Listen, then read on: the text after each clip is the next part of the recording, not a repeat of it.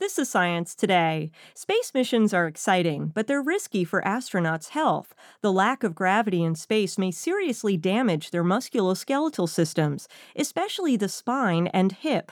Thomas Lang, an imaging scientist at the University of California, San Francisco, has recently discovered crucial details about bone loss in space. What we did in our study was to look at how that corresponded to architectural changes in the hip. So we used a three-dimensional approach called quantitative computed tomography. And in particular, in the hip, we found that the trabecular bone, this spongy bone in the center, the medullary canal of the hip, was lost at about up to 3% per month. That's similar to the bone structure that 70 or 80-year-old women might lose in a year.